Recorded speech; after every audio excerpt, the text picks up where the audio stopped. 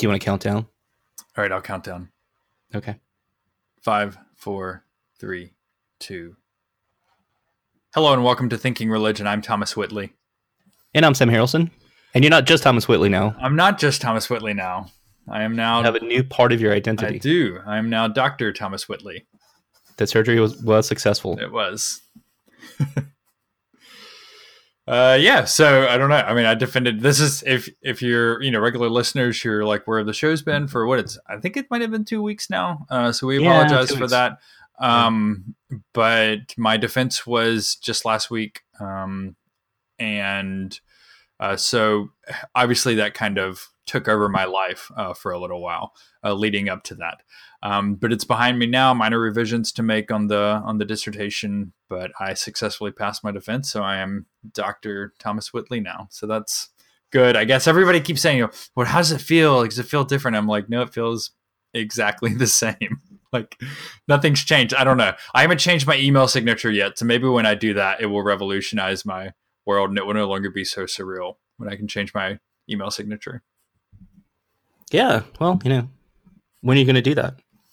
I don't know. So I've thought about this. So, people go back and forth about like what is appropriate and when it's appropriate to use which titles. And the vast majority of people, once you pass your defense, you're Dr. So-and-so. There are a number of people, though, that think you should not use the title until like you get your degree, like graduation or whatever.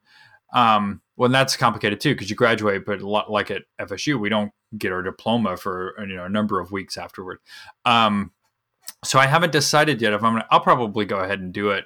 But I've kind of thought about maybe waiting until the end of, like in the semester's over when I graduate, because I think I'm not sure, like, am I still technically a PhD candidate because I don't actually have the PhD yet, even though now I've satisfied all the requirements for a PhD. Like these are things I think that nobody tells you. So you kind of figure it out on your own. But I think you can call yourself a doctor, but I don't think you can put like Thomas Whitley PhD. PhD, right? Until in May or whatever. Yeah. So yeah, that's interesting. Yeah. So the complicated social norms of titles.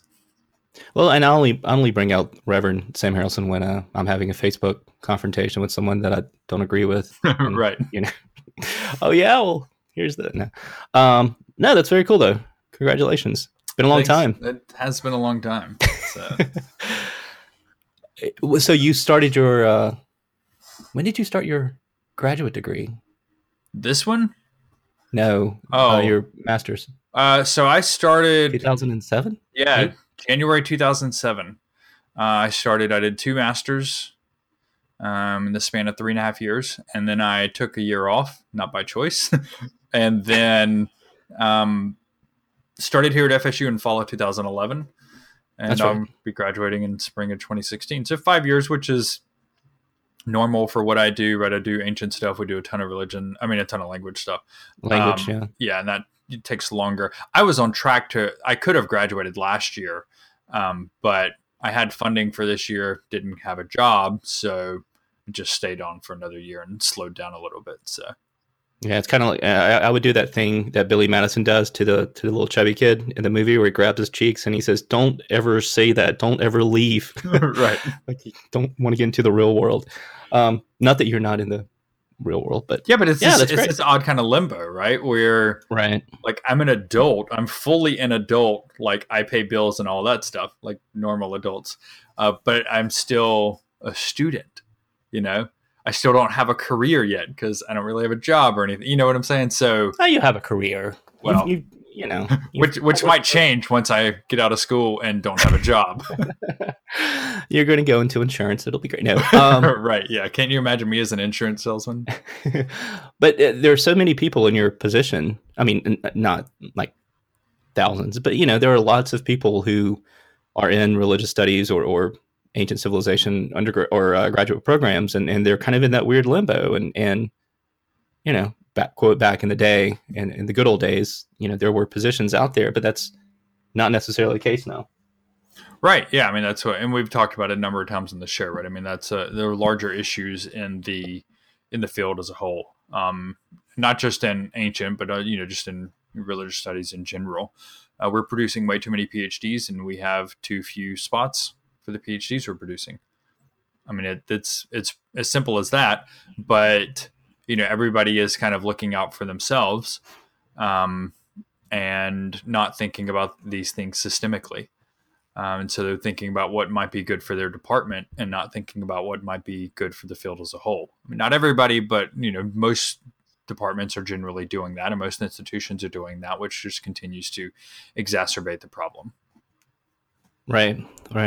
So on that depressing note, well, we've talked about it a little bit, but yeah, I still think one day we should have a deeper conversation about some of those issues, because it, both with what you all are doing on I'm going to lump you into the religious studies folks, because that's the people I follow on Twitter, and I see the tweets, and especially this time of the year, kind of the anxiety of finding a position, and then people like my wife who are in the ministry, on the professing side of religion, who are in that same kind of anxious, like, is there going to be a job, because people aren't retiring, and they're consolidating and this and that. So it's fascinating stuff to look at.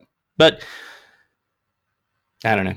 We'll get there one day. Speaking of fascinating, did you see the Grammys? The Grammys. I watched the Grammys last night. Man, wouldn't that be a great award show? The Grammys, like an award show based on grammar.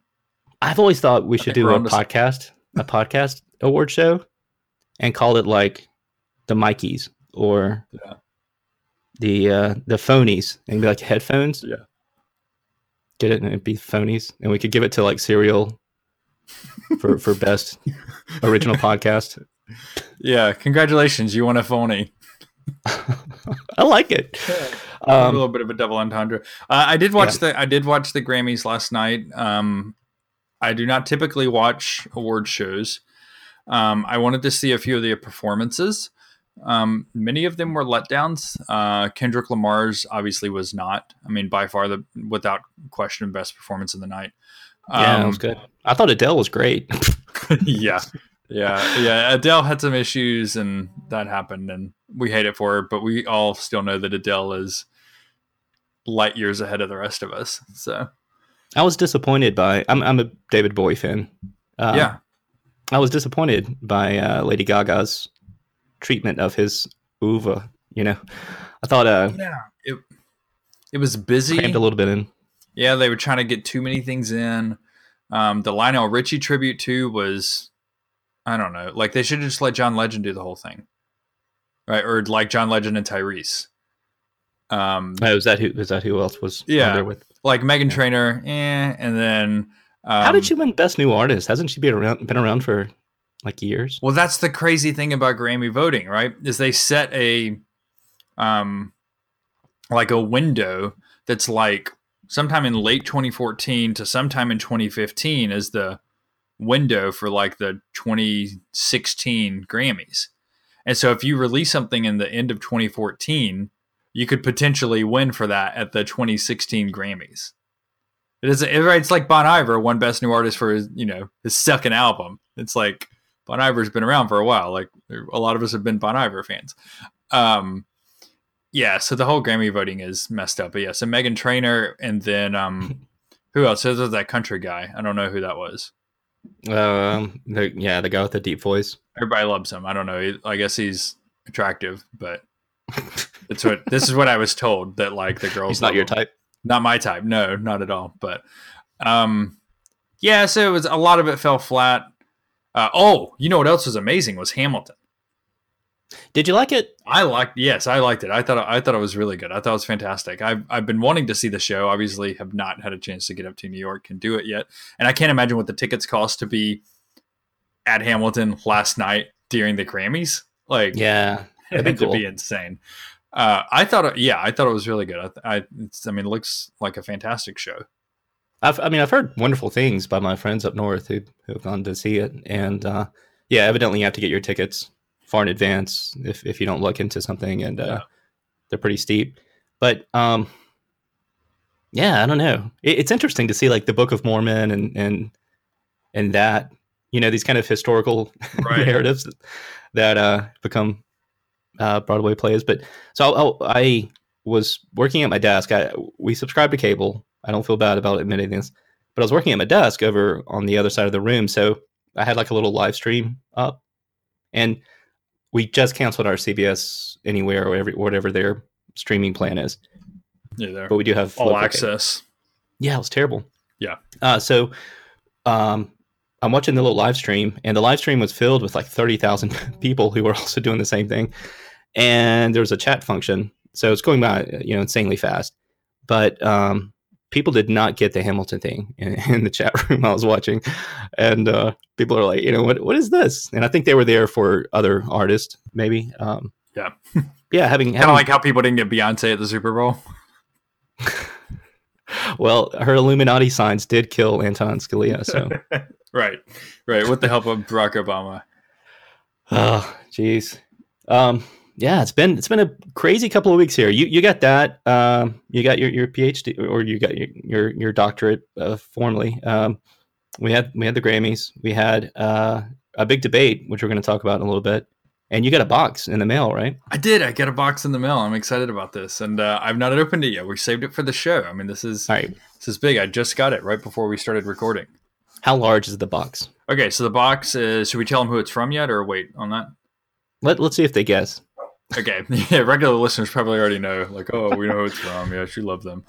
So 12 by 9 by 2. That is the size of a This Is Ground mod box.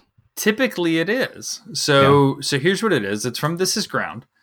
The box is. And they occasionally, on a kind of a rare occasion, they do a sample box, right? And they'll say, hey, we have these products, and it might have been used in a shoot, it might have been something we tried out, we ended up not using or whatever. None of it's like used, like hasn't been sold and returned or anything. And give us $100. You're guaranteed to get at least $200 worth of product in the box, but you don't know what it is. Could be up to $500 worth of product, and 1 in 5 boxes contains like a mod or a tech dop kit or something like that. So I got the box, 12 by 9 by 2.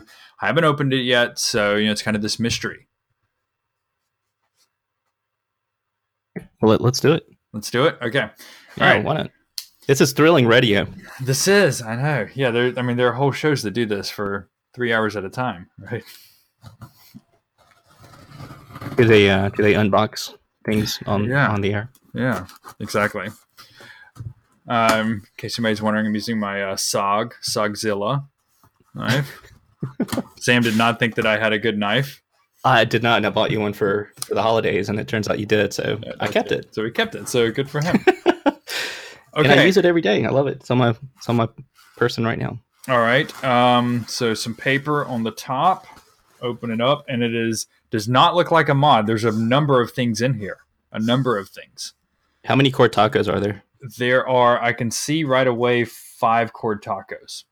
Okay, well, that's not too bad. Not bad. No, I mean, that's like, you don't want a box of $200 worth of cord tacos. But I am a big fan of cord tacos. It's a lot of cord tacos. And they make great little gifts to give to people. So the cord tacos, so 3 of them are orange, so a nice orange color. But they also put in 2 of these that I like, and they're like a compass, like, you're using in school or whatever, like a math tool compass is the design on them. Oh, okay. Is that what it's called? Would it be a compass? Yeah, a compass. 360 degrees on it. Yeah. So there's 2 of those. Right. Yeah, 2 of those. They're white with black lettering and everything on them. Let's see. This piece, I'm not sure what it is. It's gold, so it probably means. Is it bro gold? No, it's not that. Gold. No, it's just like gold. It looks like it's a sleeve. It's a sleeve of some sort. It has a snap at the top, and it would look similar to like what you might slide a pair of glasses in, but it looks a little tall for that. Is it like a phone size, like an iPhone or no, tall Android or something? No, it's because it's skinnier and taller than it should be. So I'm not sure what. I need to look, see if they actually have anything like this on their website. Yeah, I'm looking at the website now. So it's like a sleeve. It's like a sleeve, and it's angled at the top, kind of curved and angled at the top where the snap is. Is it the Metro Slim Wallet too? No, it's not a wallet. It's just a sleeve. It has a snap at the top, and you would slide something directly down into it from the top, Huh. and that's it.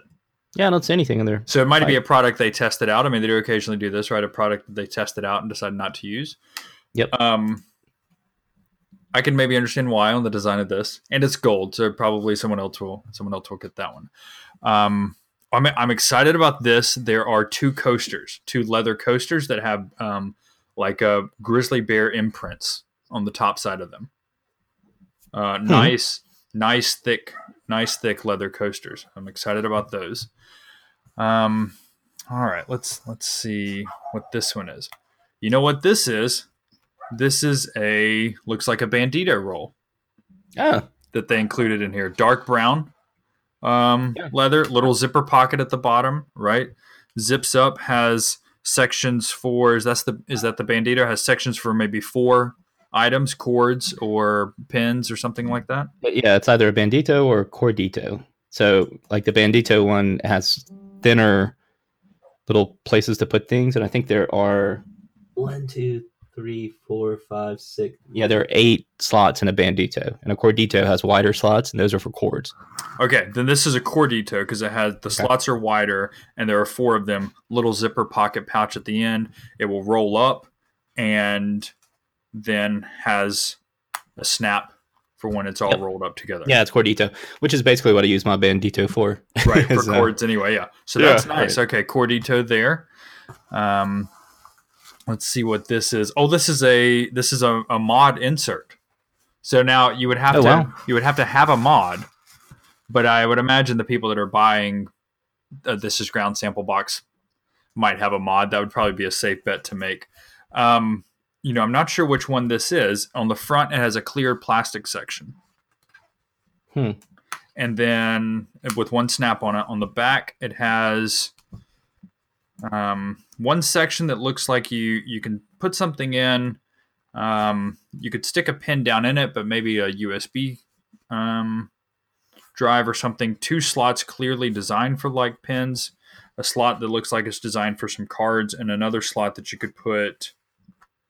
It's larger, so I'm not sure if you would put a pin in there or something a little bit bigger. It reminds me on the back end side of like their maker insert, but it's not what that. I know it's not that. Yeah, I was gonna say maker, but And then it has kind of. another little thing that it's a keychain. It looks like that kind of snaps on and off of it. So you can snap it on, and then I guess you could snap it off to take your keys with you.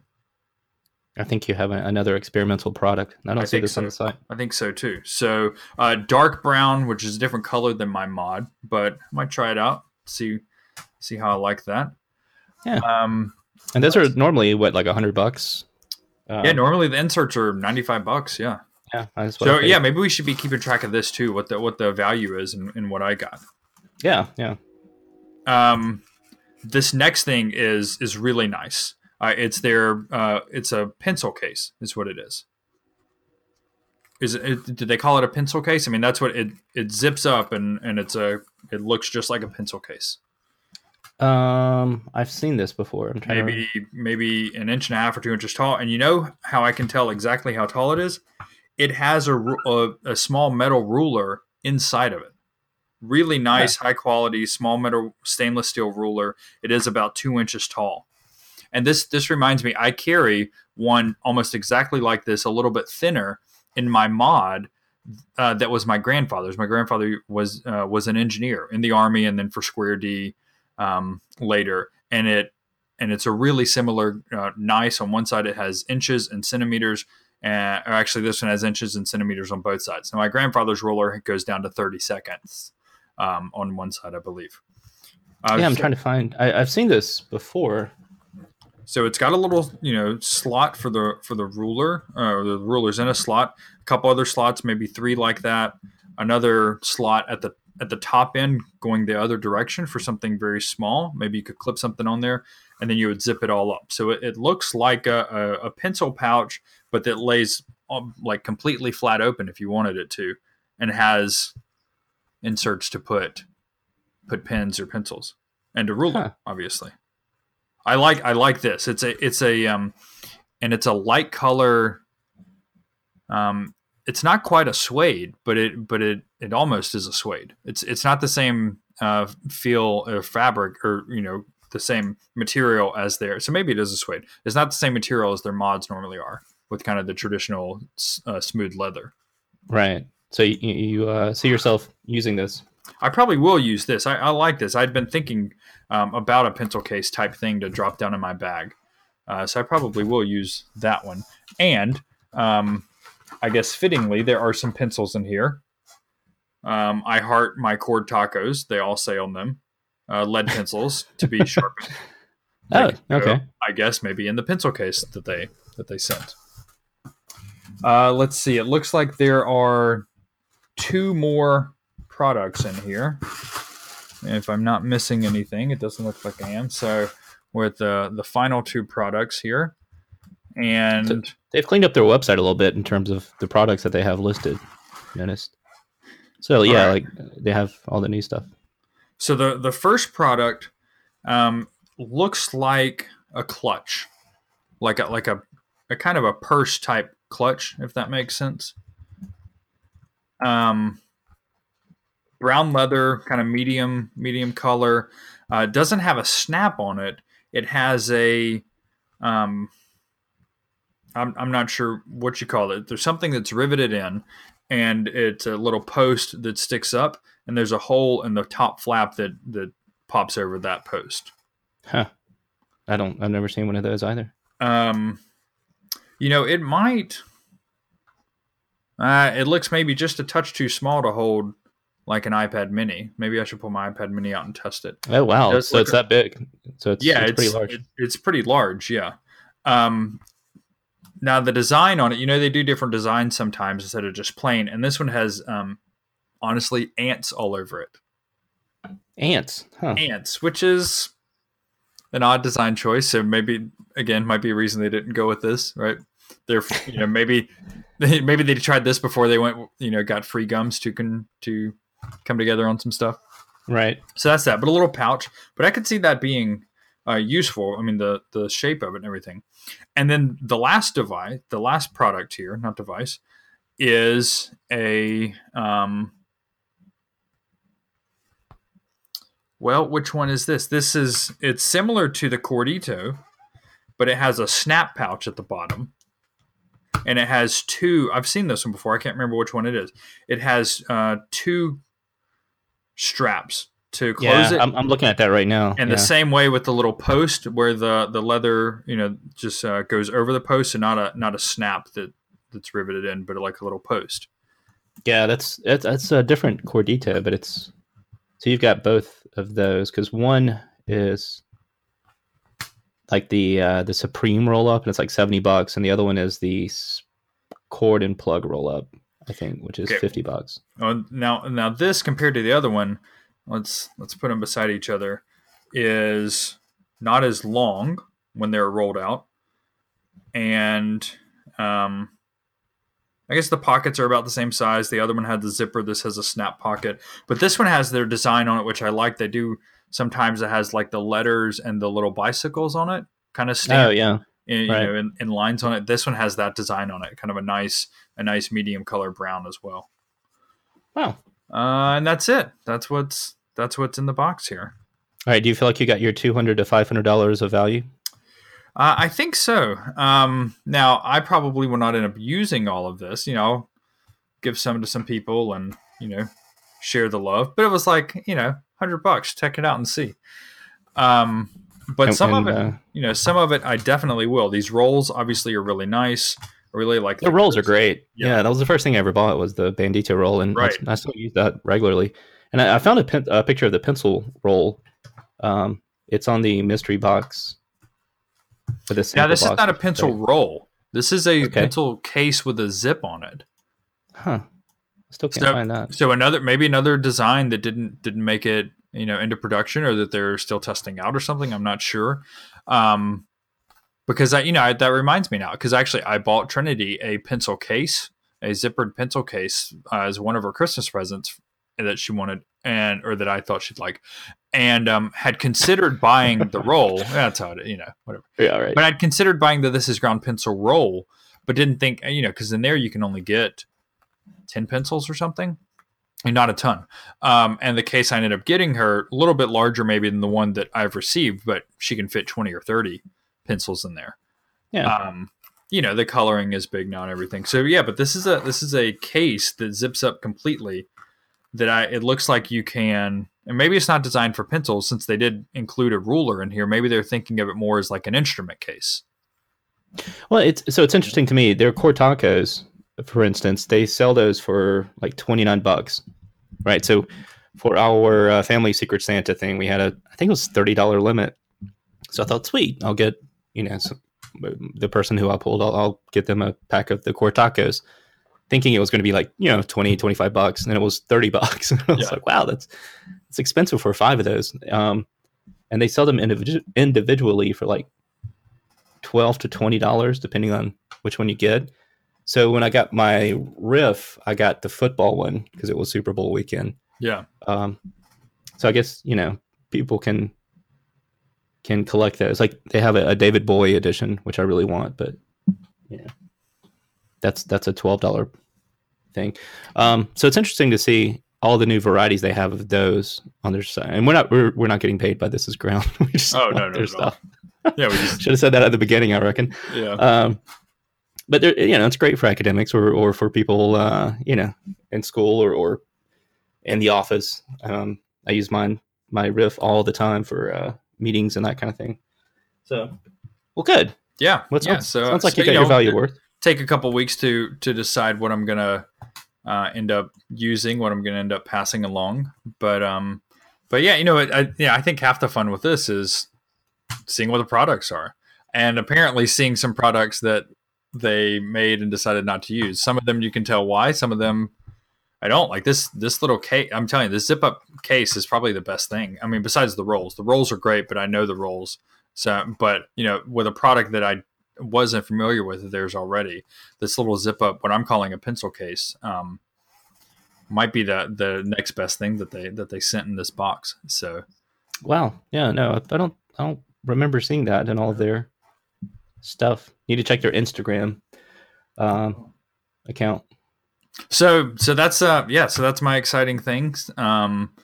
So if you have a box of random stuff you want to send us and have us open it on the show, we will be more than happy to do that. You can contact us. If you are interested in This Is Ground stuff, we have a link down at the bottom. We don't necessarily profit from it, but Thomas does get fun things every now and then if you buy stuff. So if you need a new like cool notebook, or like I said, I have the Riff, which fits my Field Notes notebook, and a pen, and my headphones, and my iPhone 6 Plus. I actually bought my wife one because she really liked it as well. So now we have matching clutches and or purses and or wallets. Yeah. It's very cute when we go out to the grocery store. But they make great stuff. Big fan. So go check them out. Link down in the show notes, and you'll be helping the show. So it's a win-win for everyone. I'm thinking this thing's got to be a glasses sleeve. Like sunglasses sleeve, glasses sleeve, something like that. Yeah, that's what I was thinking. That's what it's got to be. Yeah. You just said it's too small for a phone.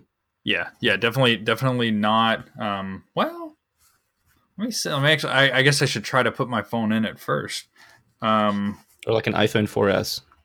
Okay, so my 6 Plus, I can slide it down in it. And let's see if I get all the way to the bottom. If I get all the I mean, I don't think this is maybe what it's designed for. But if you get it, my 6 Plus, all the way down to the bottom, it just barely snaps above it.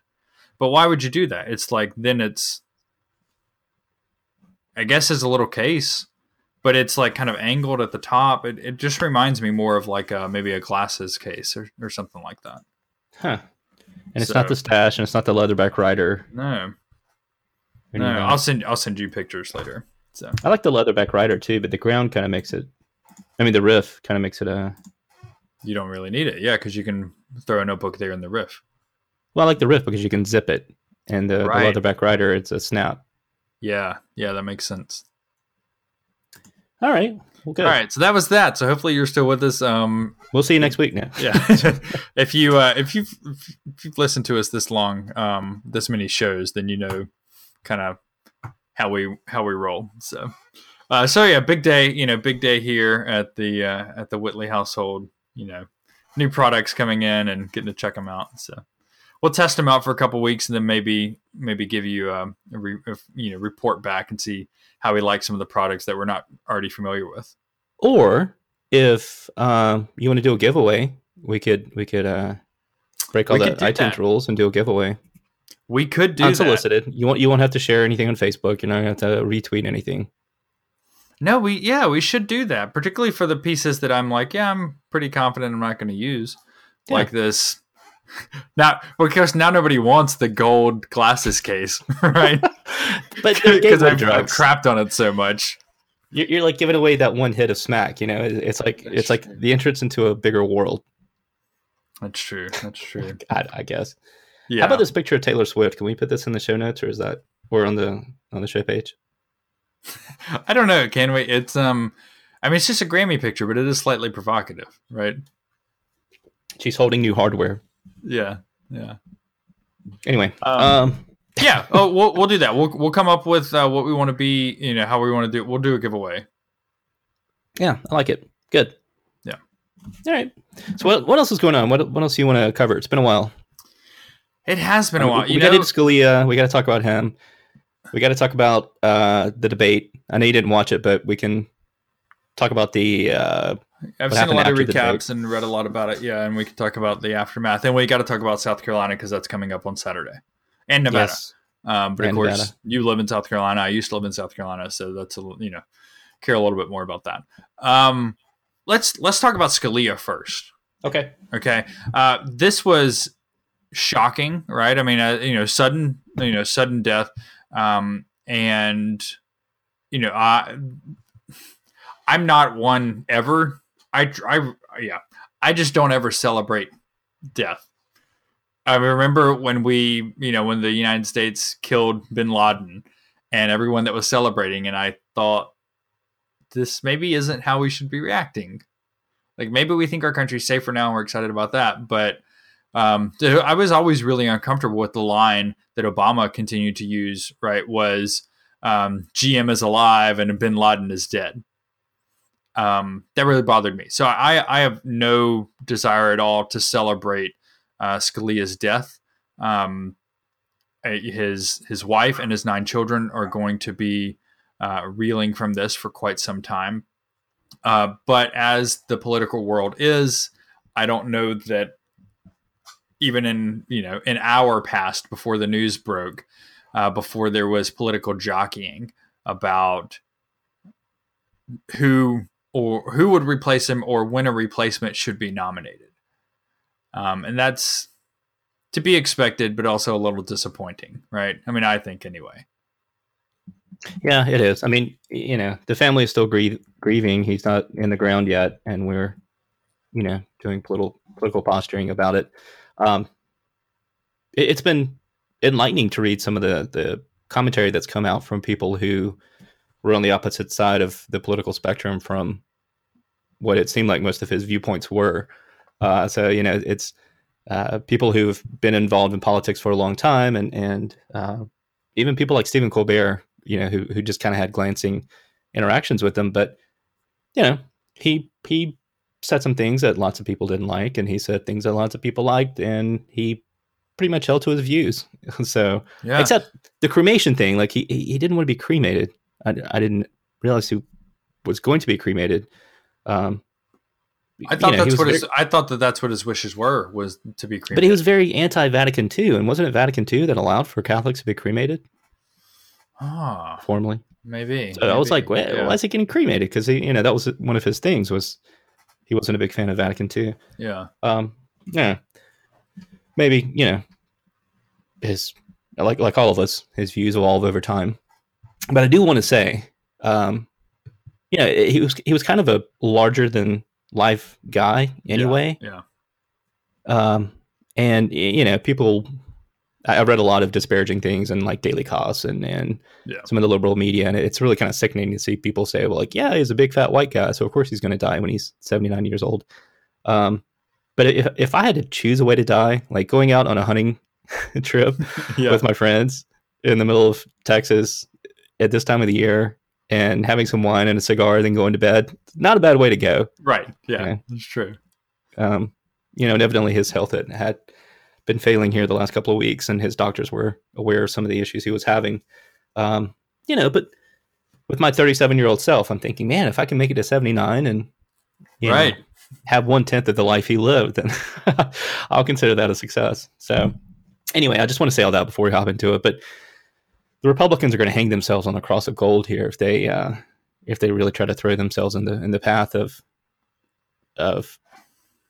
obfuscating the process. I think it's So let's. another sign that the party's out of control. Yeah. Well, they've got to get the reins there. so a couple of things, right? One, yes, Democrats have done a similar type thing in the past. Um, it's not Well, unprecedented, sort of. They didn't right? I say. mean, okay, similar, right? Not the exact same thing, Well, they basically said Eisenhower could not appoint recess appointments, right? which Obama could do, but because of parliamentary procedure. But then they would all be reversed because we're technically in a recess right now. So yeah, he sure, but Eisenhower was evidently there was some threats, further down with district judges and appellate judges to have some recess appointments that um, the incoming administration did not want to have to deal with. So yes, that happened, but it was not. You can't nominate a Supreme Court justice. Right, right. So we'll lay out quickly kind of what's the lines that have been drawn, and then what the potential moves forward are. Okay. So first, I mean, basically immediately, right on Saturday, you had Democrats exuberant that Obama was going to be able to um, nominate and hopefully appoint a third Supreme Court justice during his presidency. And you had conservatives almost immediately saying, the people need a voice in this, and so there should be no nomination until after the election. And so everybody's hung up on, let's look at historically the number of days before an election, Supreme Court justices have been nominated and taken up in the Senate and all of that stuff. Republicans are saying there's no precedent for, electing a Supreme Court justice in the final year of a presidency. There is some. It's obviously, as you would imagine, very, very rare that this is even a question anyway. And it has happened, a number of times. But so there's a couple ways forward as I see them, right? One is Obama's going to nominate someone right now. Right. I mean, in the next few weeks, the Constitution says that the president shall nominate someone. I mean, language does have some semblance of meaning, and the meaning that has been cobbled together around the word shall does not give you wiggle room. Does not say that you can if you want to, or if it's not in an election year that you may, but that you shall. So it is, as you would think that people who try to read the Constitution in an originalist sense, like say Scalia, they would read it and say it's his constitutional duty to nominate someone. Now, this has to happen in conjunction with the Senate, because the Senate then has to take it up, take up the nomination. So Obama has said that he will nominate someone, and he will. And so there's a couple ways forward, right? He could either nominate a fairly liberal justice that has no chance of getting through, or he could try to nominate a moderate justice that does have a chance of getting through. I'm inclined to think he's going to do the latter. There are other options, but if we just go with this kind of initial scenario of who he nominates in the next couple of weeks, I'm inclined to think that Obama goes as he has in the past, right? To some degree, nominating someone that is, at least on paper, a little bit more centrist, and that has not a very long history that their kind of ideology can be ferreted out very easily.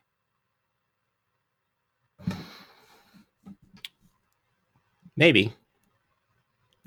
like you said, I think it depends on how long it goes. But even today, we're seeing some signs that at least Republican senators are willing to deal. And if they do that, I could see someone kind of quote centrist being appointed or nominated. Um, I still think it's going to be a fight if people like Ted Cruz or Rubio are in the presidential race as we go ahead. And if Obama makes a nomination here in the next 6 to 9 weeks, and the Republican race isn't figured out yet, I still think it's going to be kind of bloody until that gets nailed down.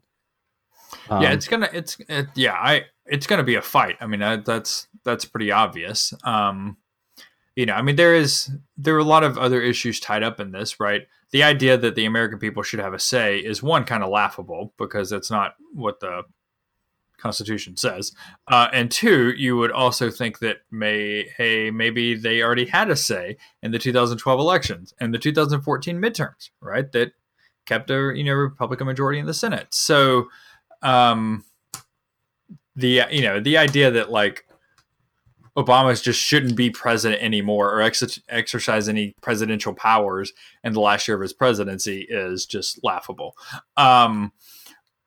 But I tend to think, I mean, I view Obama as fairly, pretty much as a centrist anyway, right? Yeah. And Yeah, totally. so it will not surprise me to see him nominate someone who is, moderate or centrist. Right? He's not going to. I guess there's a chance he could nominate like Loretta Lynch or someone like that, though I doubt that. That would be seen as more of a kind of, I don't know, like a kind of political gamesmanship. People want him to nominate Elizabeth Warren or something like that. And I don't know. I mean, I just don't see him doing any. He's, the other thing to think about is he's thinking about his legacy here as well. He's not thinking about just scoring political points this year or next year. Right. And every president does that. Every Right. politician does that. And so there's that option. He nominates someone in the next few weeks, and I'm inclined to think that it's going to be someone that's fairly centrist or moderate. If this person like is blocked or voted down or doesn't even get out of taken up in committee or get out of committee, as we've heard various people say at various times, then the Republicans here are kind of gambling, right? So there's a way in which you could see the Republicans actually getting a nominee that they like better under Obama than potentially losing the White House, losing the Senate, and getting a very clearly, liberal justice. Right. And that's some of the comparisons I've seen to what happened with LBJ in '68, right? When what's his name, Fromm was up for the Chief Justice, and anyway, it was pretty bloody fight, and ended up sort of helping out the quote liberals going into the '70s. And I don't know. I think the lack of not political gamesmanship, but long term thinking, where you have someone like Ronald Reagan and someone like Tip O'Neill who are on opposite sides of the aisle, but they can say, look, I know you're going to do this. We're going to do this. Let's find a way to work this out in the middle, or realize I'm going to do this now because I need political points, and you can do this later, but I'm not going to be around, so that's okay. Right. And that's, traditionally Washington works slowly and it works deliberatively because that's how it was set up to work. Right. And in the age of social media and Twitter and everything's got to be breaking news, fast paced, we can throw out things just, like fire bombs into social media, and then they go away after a day or two. It just feels like, we're coming to this head of having to figure out what type of approach we're going to have to this process.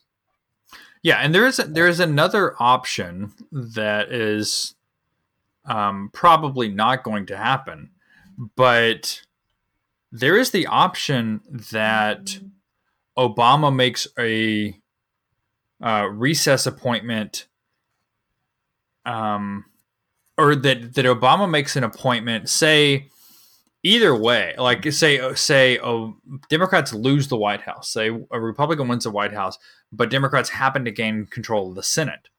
the Senate actually is seated on January 3rd, and Obama doesn't go out of office until 17 days later, like the 20th.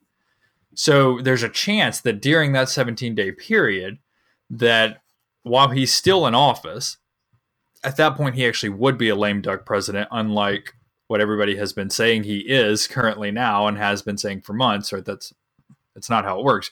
But during that lame duck period, if he had a Democratic majority in the Senate, there is some talk that maybe they could go back, rechange. So they've already changed the rules for filibusters on judicial nominees, but exempted Supreme Court nominees. So there's some talk that maybe they could go and change the rules on that as well, so that you cannot filibuster Supreme Court nominees, and that you only need a simple majority to approve that. That they could get the rules changed, get a nominee in, and get that person approved and appointed in that 17-day time period.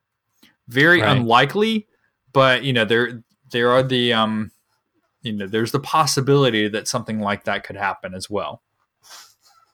And in that's not even a recess appointment that would be in there just as a seat warmer for 2 years that would later then have to be confirmed, right? That would be a full confirmation if it happened.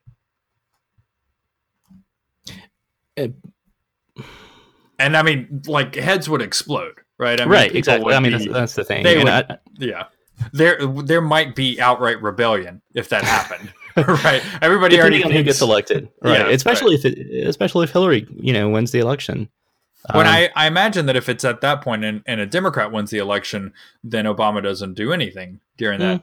But I think the scenario is under Republicans coming into the White House, but Democrats gaining control of the Senate.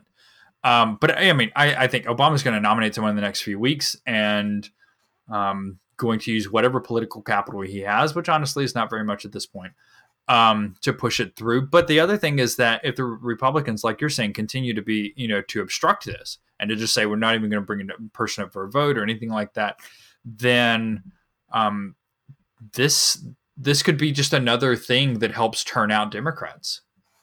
Yeah, I mean that's the dangerous thing I think the Republicans are doing is they're trying to get their base to turn out, or the right parts of their base, who understand the implications of a Supreme Court seat, especially Scalia's. They're trying to get that working in their favor during this process, but at the same time, what if Donald Trump gets the nomination? Do you want to play that game as a Republican? And the Republicans might call Obama and say, "All right, let's get together, let's pick somebody." Yeah, let's deal. Yeah, because good Lord, especially for Scalia's seat. I don't know. I think that coupled with just the perception of who Scalia was, because already you see people like Ted Cruz sort of inventing this narrative about Scalia's importance in terms of things like religious liberty and the Second Amendment. And, certainly Scalia had some impact on those things, but, his death doesn't mean that all of a sudden the government's going to take over every church and they're going to go into our homes and take our guns away. But you get that sort of fear narrative already. And it's going to be kind of this, I think, two-front situation where you have the senators and Obama working on this, and then you have people like Trump and Cruz who are just going to be throwing fireballs, at the process and calling the senators weak for dealing with Obama and trying to rally, whatever that side of the Republican electorate is to call their senators and tell them not to make a deal. Speaking of throwing fireballs, Cruz just came out against gluten-free MREs in a speech here in Columbia. Just the big issues, Thomas. The big issues, and women in military. What did he just say? The era of social experimenting with our military is over. So women being drafted is a social experiment, evidently. Yeah. Good. Yeah. Well, I mean, there's that, right? I did see that come through too. The him coming out against gluten-free MREs. But thinking about fireballs, right? I mean, I think like we had we had the debate on Saturday, and um, then we have this coming Saturday, the Nevada Democratic Caucus, the South Carolina Republican Caucus as well on this coming Saturday. Yeah, So, yeah. I mean, it's been, as far as all that's concerned, it's been kind of a crazy week too, right? I mean, there was discussion about whether George W. Bush should have been impeached. Right. So at Right. the debate on Saturday Right.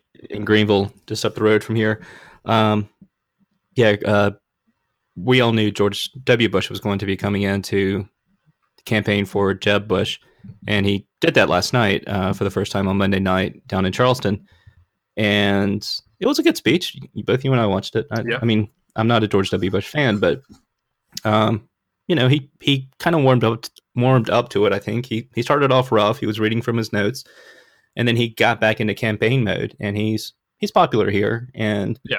They were just up the street from the Citadel, and he was throwing out lots of memories of the Citadel and Charleston and that kind of thing. And we people in South Carolina like to hear that. So I think it went well for him. But Trump, of course, knowing that George W. is coming in, I think Trump rightly sees Jeb as still his biggest competition. I'll say it again. I don't think Cruz is going to come near the nomination. I think Rubio is faltered to the point of not being kind of seen as the steady centrist, kind of establishment candidate that the establishment wants, or the people with the money. So I think that we're going to coalesce around Bush, honestly, and that's why Trump has been hammering Bush since the beginning. Him. Exactly. Right. And now he's. I think that's a really good observation that a lot of people are missing is like Trump.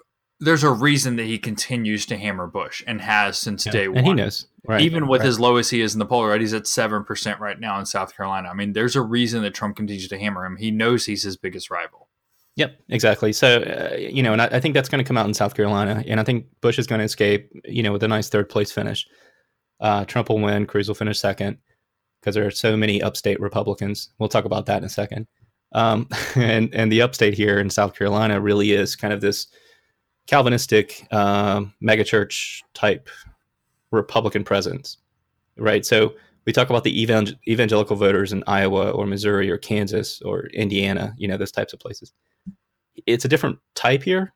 It's not that sort of Midwest evangelical. It really is a different strain. And I don't mean to say like a virus, but it's a different group. So we also have a lot of people who come into the upstate to work at places like Michelin or to work at BMW as executives who typically aren't from South Carolina.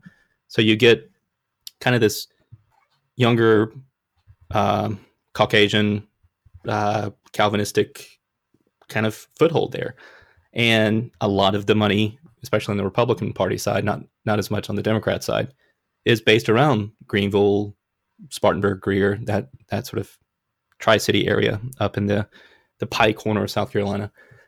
And I think that is really going to move the table. So when it comes to Trump and Cruz, I mean, those are the two, quote, kind of conservative candidates. Someone like Rubio or Bush is going to poll well down in Charleston or over in Horry County and Pawleys Island and those areas, which are, also good, but there's not nearly enough base there to show up for a primary to get them up into that Trump Cruz range. Whereas something like New Hampshire, everything is so based on the turnout in 2 or 3 cities. And here, we've got our 2 or 3 main cities, but the spread in those regions of upstate, lower state, here, what we call the Midlands, is very different in terms of geography and politics and demographics and that kind of thing. So, I think Trump came out Saturday night and really hammered Bush again. But yeah, things like calling George W. Bush I don't think he said he was a war criminal, but he said he didn't know if he was, but he definitely lied to us about going into Iraq. And, I'm not saying he should be impeached, but, just sort of raising that. Right. That which he does so well, right? Kind of master of insinuation. Yeah, right. So Trump was Trump. I thought Bush did well. I thought Bush held himself for people who wanted to see the establishment candidate not trip over himself like Rubio did in New Hampshire. I think it was Bush's time to not stumble, Well, and Bush didn't stumble. let me ask you this too. There have been reports that it was that the audience was kind of handpicked, right, by party South Carolina party people, so establishment type people. That it was somewhat intentionally maybe a pro Bush, anti Trump crowd. What have you been hearing about that? There's some of that. I mean, that's definitely true. The whole crowd was not by far, and it wasn't a majority. And if you watch the debate, lots of people boo at Trump when he talks about President Right? Yeah. Bush. Yeah. You see. Um, Well, yeah. and the same thing happened in New Hampshire, remember? And Bush and Trump said, "Well, they're not telling you this, but this crowd here is full of Republican donors." Right. Um, I think that's his new. Let me just throw this Molotov cocktail into the middle of it. Yeah. Because how are they going to disprove that? What are you going to say? Um, no, from what I understand, it was there. Of course, there were operatives there. There always are. Uh, remember the people cheering for Fiorina every time she said something at the previous debates, Yeah. and there are like five people there, but you can be really loud if you want to be really loud, and everyone else is being really quiet. So it's the same thing that Trump does at his rallies when he has. I'm not saying he always has someone planted that is wearing a hijab or something, but he wants to get the crowd there into it. So he talks about those cameras at the back of the room, and those cameras aren't going to move. They're not going to show how many people are here. And Right. I'm guessing the cameramen have like pretty detailed instructions saying if you move this camera, you will not get paid. Yeah. Um, and the same thing here with saying, oh, there's all these Republican donors, and those are the mainstream Republicans, and we need to fight against those. It's very effective, but I don't know how much is actually rhetoric and how much is truth. But I do know it wasn't just Republican donors, um, and especially in Greenville, Bush donors, I should say, because you've got different bands of donors like that, and I would guess that the Trump and Cruz people made up the majority of the crowd if you're looking at it just from you know the hoi polloi who walked in off the street to see it. But it's going to be really interesting. I thought Bush has had a huge presence here in Columbia, and I've been saying that too since last Yeah. fall when we started talking about this. And I know a couple of people who are in the campaign, and they're solidly behind him, and they say no, he's the establishment candidate, and I take him on their face value for that now that Rubio's kind of had his trip up. Or his Rick Perry moment, as we call Right. it, with his New Hampshire performance. My bigger question though is if Bush can get out of here in third, and he makes it to Super Tuesday, how far can Trump go? Because I think if Bush can come out with momentum and really start coalescing the party, get the Rubios out, get Kasich out, uh, really start talking about Cruz being out. I don't think Cruz is going to drop out anytime soon, but I think if you can get it down to Cruz versus Trump and then Bush, that sort of threesome there is going to weigh heavily for Bush. Yeah, I would tend to think so. I mean, that's right. The idea is that Bush has the money to go deep, and there was some talk a little bit a while back about, well, maybe some people are thinking about defecting and going to Rubio, but then had the Rubiotron 3000 malfunction. Um, so and I don't know. I mean, I think at this point, Trump. I don't see how Trump's not in it for the long haul now, right? I mean, he has the money. And I think at this point, like, he really wants to be president and thinks he should be president. So I don't know what's going to stop him other than like continual losses, which he's not getting right now because the field is still too large, right? Right, So I right. guess after South Carolina and Nevada, then maybe we see another dwindling of the field. I mean, it's really what the RNC needs, right? It's what the Republicans need. Um, if they want to coalesce around another non-Cruz, non-Trump candidate. Well, and the problem for Bush or whoever the establishment candidate is is that after Super Tuesday, we start getting more into the states where it's winner take all. Right. So you can take the Clinton strategy from '08 and from this year and try to play to the delegates. And, well, if we lose Nevada, it's not that big of a deal. Well, we lost New Hampshire by, what was it, 28 points, but it wasn't that big of a deal. And it wasn't. She walked Because away they with come more out with the delegates. same number of delegates. She basically. had one more, I think. Yeah. More, yeah. All right. So there's this great Republican, or not Republican, conservative meme I've been seeing on Facebook from some of my friends there. And it's got a picture of Bernie, and it's got the meme font, and it says, wins New Hampshire, doesn't get, or delegates that he should have won get unfairly distributed, or something like that. All right. Very Christian.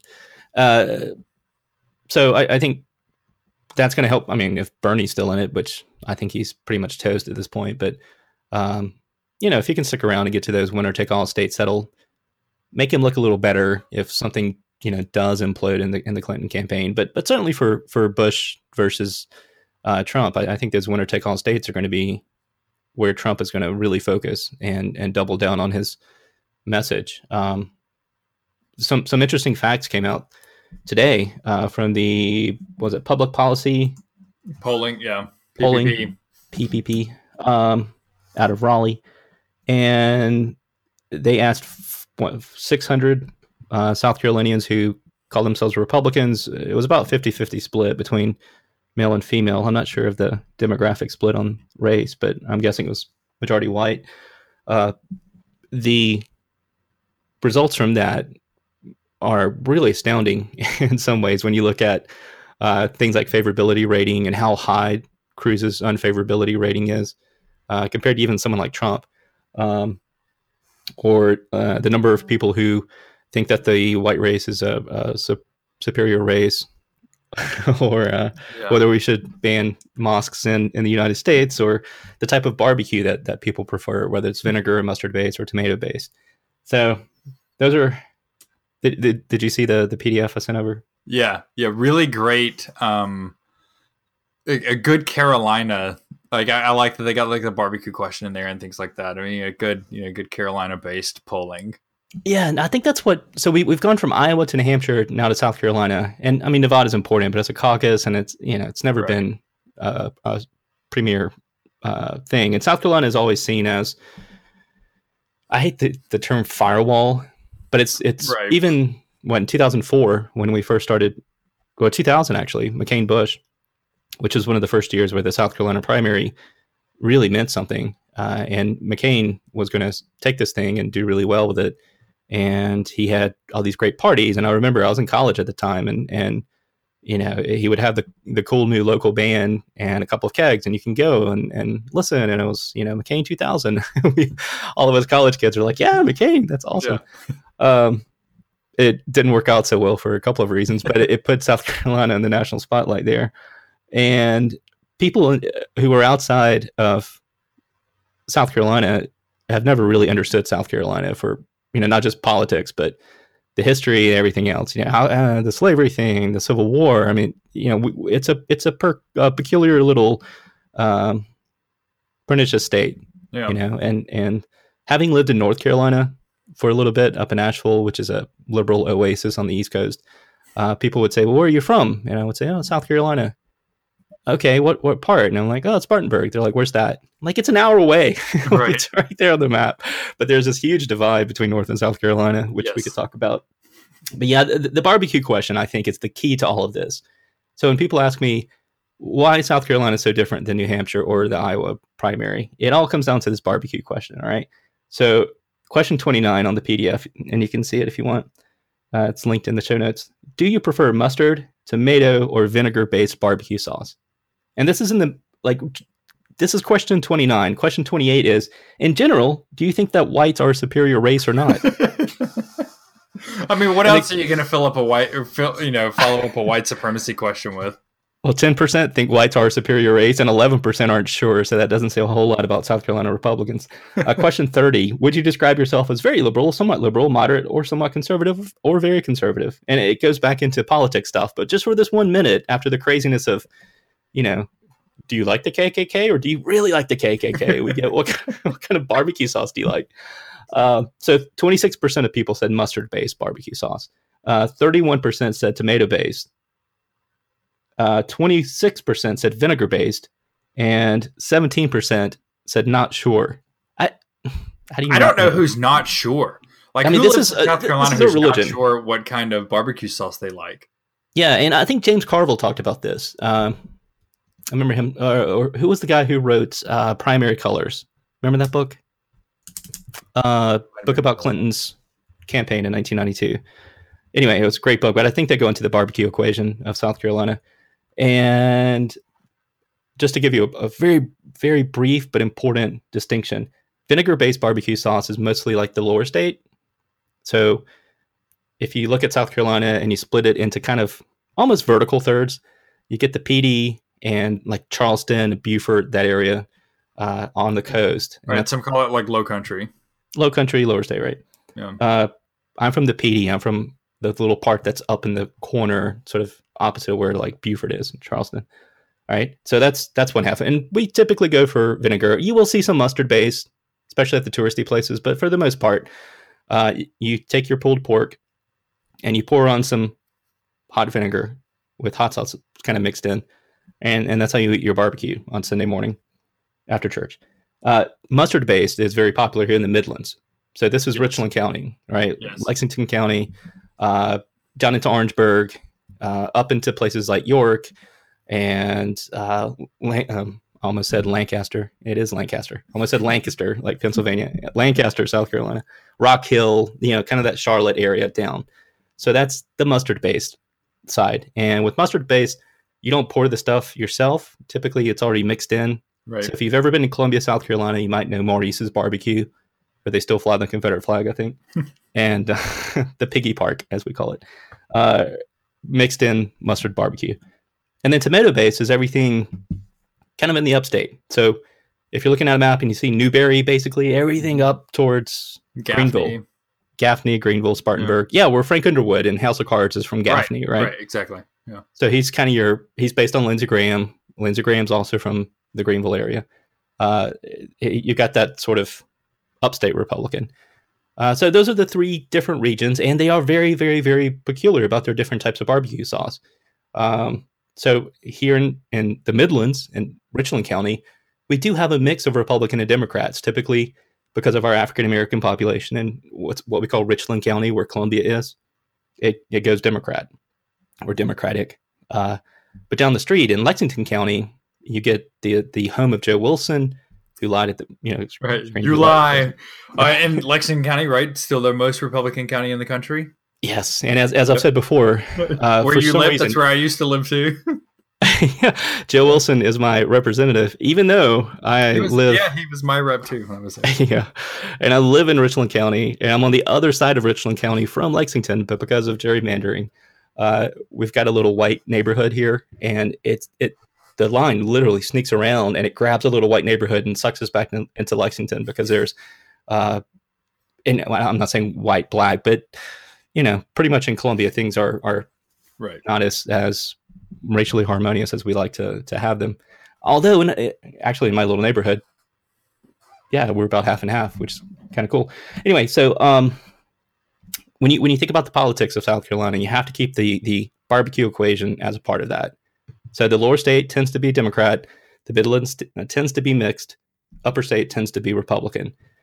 So if it's raining, or if it's cold in one part of the state, or if something's going on election day, it can really play with the politics here. Right. So, that was a long, stupid exposition, but no, that was fantastic. That was fantastic. I mean, I think this is right. Explaining South Carolina politics by their barbecue sauce preferences. I'm from North Carolina, did live in South Carolina for a little while. In North Carolina, there are two types. You don't have mustard-based barbecue. You only have vinegar and tomato-based, and it's generally split east-west, not kind of north-south like in South Carolina. So in the kind of Piedmont over to the western North Carolina, it's typically tomato-based, and then eastern North Carolina is typically vinegar-based.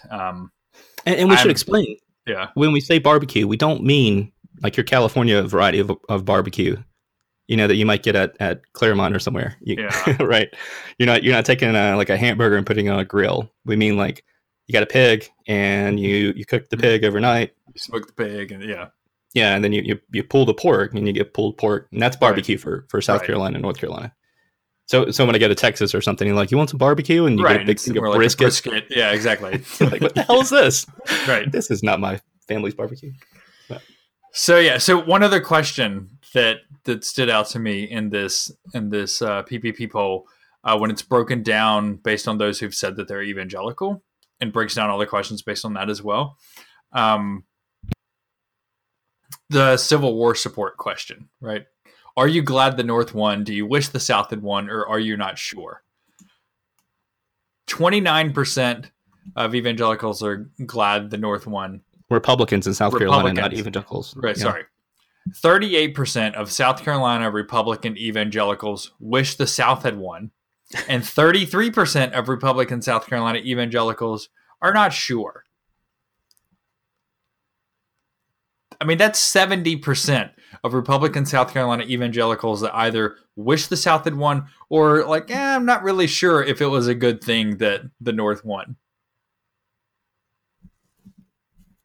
Yeah, we wouldn't have evangelical religion in the United States if that's kind of the funny thing about it. No, that's not the only funny thing about it. Just right. Just let that sit. Yeah, we've linked to it. You can look at all. You can scroll through and look at all the data if you want to. But interesting numbers coming out of South Carolina there, and I think it's good to have PPP doing this poll. I mean, there's a lot of really good polling firms. I think PPP, like so, they're based out of Raleigh in North Carolina. They've been doing a good job the past few years, past couple cycles, kind of making a name for themselves in the polling world. And they maybe tend to lean liberal a little bit, but it's nice to see people that know the Carolinas doing some polling in the Carolinas too. Yeah, right. 47% of Republicans in South Carolina support a national database of Muslims. 25% say Islam should be illegal. 23% supported the policy of Japanese internment during World War II. And I'm betting that's age-based as well, Yeah. I mean, not to be ageist, but I think that has a lot to do with it. 54% support replanting the Confederate flag on our state grounds that we took down this summer. I love South Carolina. I really do. It is God's country. It's such a weird, stupid place sometimes, but it's got such a unique feel to it. And when you're from South Carolina and you live in Connecticut or you live in North Carolina, you feel like a stranger in a strange land, and I really loved being in Connecticut, and I loved living in Asheville, and that was awesome. When I was living in San Diego for 2 weeks and I was living here for 2 weeks, I loved my time in San Diego, but there's just something odd about being from here where you can't escape it, and it's like this Faulkner-esque thing, like the past is never past.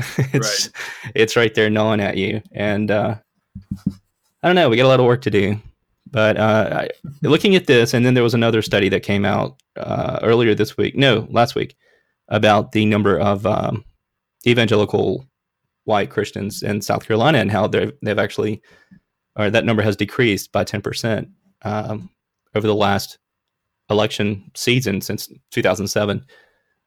So that's fascinating. And it's fascinating to look at the shifting demographics of South Carolina. We've got more African Americans. We've got fewer white evangelicals. We've got about the same number of Hispanics, and the number of Catholics in the state has stayed the same. And we've got about a 10% Catholic rate because of places like Charleston and Camden, some of these more historic communities in our state. So you think about what South Carolina is going to look like in 25, 50 years. And if we're alive to listen to this, and if we have an MP3 player, I think it's going to be fascinating to think back on this conversation, because I think this 2016 election, is really a pivotal moment in our nation's history, not just for the Ted Cruz reasons of wanting to ban, non-gluten or reinstate gluten in our soldiers' diets, but also to think about these demographics that are for the first time causing anxiety and causing the results that we're seeing now of people feeling like their way of life is changing. And South Carolina is a bellwether of that in our country because we're a very traditional state. We don't like things to change. We like things to stay the same. When we were taking the Confederate flag down this summer after Dillon Roof, I mean, the main argument was, well, it's been there since '60. Like, do we really want to take it down? I mean, it's not hurting anyone. It's just a flag, right? And those people weren't saying that out of malice. They weren't saying that out of, oh, we got to keep the black people down, and that flag will do that. It was more of a, well, it was there for my grandfather, and God, we got to go change everything now because that idiot shot up a church. Right. Which I don't agree with that mindset. Please don't email me. Email Thomas at thinking.fm.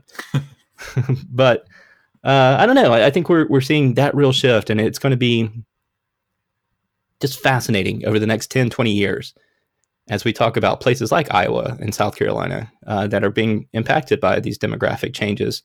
And the people in power are seeing that. And I think the Republican Party is scrambling because the Republican Party knows the Republican Party has to attract Latino voters, just like the Democratic Party does. But only Latino voters, but voters outside of the traditional voting blocs. So Nixon's Southern strategy worked really well from 1970 until 2016. But I think this might be one of those shifts where we look back and we realize, wow, the Southern strategy of, well, now we got to go right is not really going to hold sway as much as it once did. And I'm excited about that future because I think it's going to be a good thing for American politics. Whether the two-party system survives this, I don't know. I think Scalia's seat and some of the issues that Trump has raised and some of the issues that Bernie Sanders has raised, starting with the Tea Party, starting with the Occupy movement in 2009, 2010. It's nothing new. It's just we finally have a kind of a vehicle because 2012 was such a terrible race. Right. There are vehicles for it, and it is starting to expand, I think, right? These sentiments. It's no longer just the Tea Party and the Occupy. Both sides kind of saw them as fringes, I think. And I think it's no longer being seen as a fringe issue. Now, maybe both sides have, tapered just a little bit into the center. I'm not sure if they actually have, but I think that the parties have, and this is a thing I've heard a number of people say for a while now, and for a few weeks at least, and I think they're absolutely right. Both parties have either, I'm not sure if they did it willfully or just out of neglect, fundamentally misread large portions of their base for a long time now. Yeah, and that's coming back to bite both of them, frankly. So, I think you're right. Watching these kind of large, slow changes are harder to pinpoint, but I do think that we are on the cusp or in the midst of one of those. Probably more likely that we are in the midst of that change and seeing another shift in kind of political demographics, religious political demographics, etc. I think keeping that in mind and, kind of keeping somewhat of a historical perspective so that you realize that like our country isn't going to just, I don't know, fall into the sea and everybody's going to die if somebody from the other party's elected. We will go on. It will be crazy. It will be a lot of fun to watch, and hopefully we'll survive and somehow be better for it, or at least continue to work toward what we think is better. Right. But no, I think you're right that we are in the midst of some really kind of large, slow changes, but large, really meaningful changes. Well, I think people realize that we're changing, and change is part of nature, blah, blah, blah. But I think people in South Carolina that would have resisted that and said, no, my party is the party of my grandfather, and this is how we've always voted, and this is what I believe in. I think people realize that's not necessarily going to be true for the next few decades, at least, as we hammer through this. Whether that means we need a third party or a fourth party to represent those people. I would say the mainstream Republican base does not, 10% don't think that white people are a superior race, but there are people out there who think these things. And as society pushes back against those cultural hegemonic norms, um, people are going to want a channel for that, whether it's the Tea Party or Donald Trump or Bernie Sanders or the Occupy movement. And the mainstream parties just don't seem like they're equipped at this point to be able to handle that. And I think it's what you said. I think the trade-off for the mainstream parties has been just like the trade-off that universities are seeing, or the trade-off that large, once successful churches are seeing. They're not able to suck the money out of their larger donors anymore and say, hey, we're going to go do these things, and we need your input and we need your money, and we'll placate, the crazies on the fringes. But we need your money from Exxon Corporation, or we need your money from Acme Corporation, right. or from Bill and Melinda Gates, or Warren Buffett, whoever. And that's what has supported this system for the last couple of decades, especially since the Glass-Steagall Act. So now that Donald Trump and Bernie Sanders are making a lot of, well, not Donald Trump, but he was talking about his what did he say?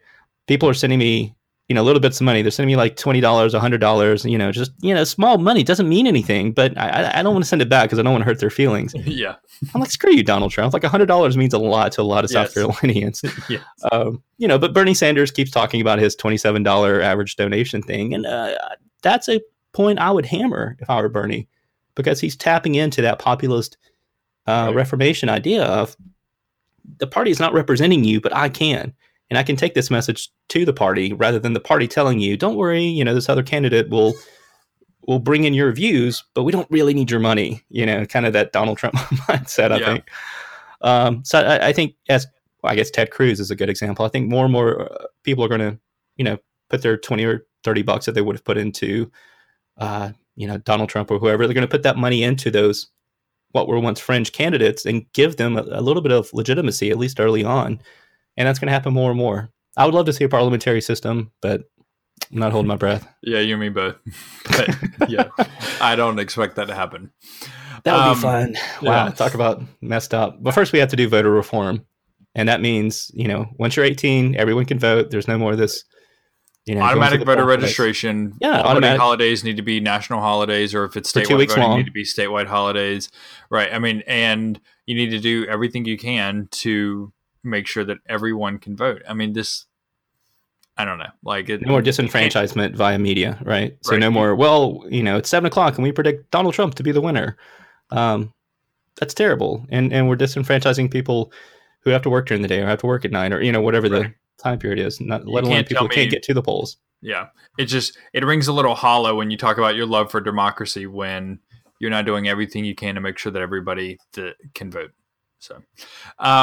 So we're going to be watching South Carolina and Nevada this weekend. We're going to be watching South Carolina next weekend as well. Democratic primary coming up on the 27th, which, by the way, happens to be my birthday. So if you want to send some love my way, preferably in the form of unmarked bills, that would be great. You can.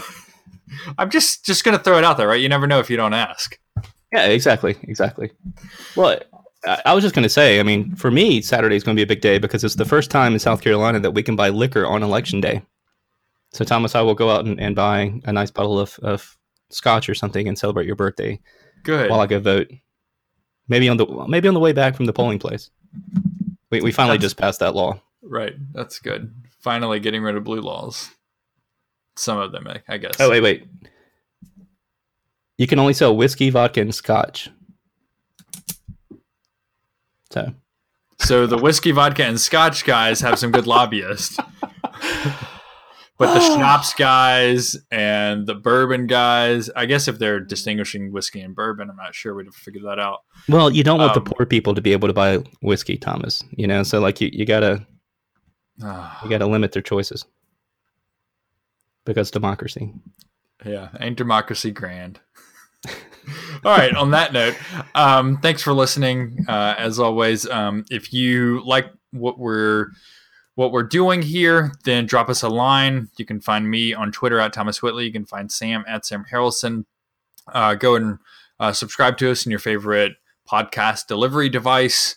Rate us on iTunes and other places. That's always appreciated. And tell other people that they should listen to us.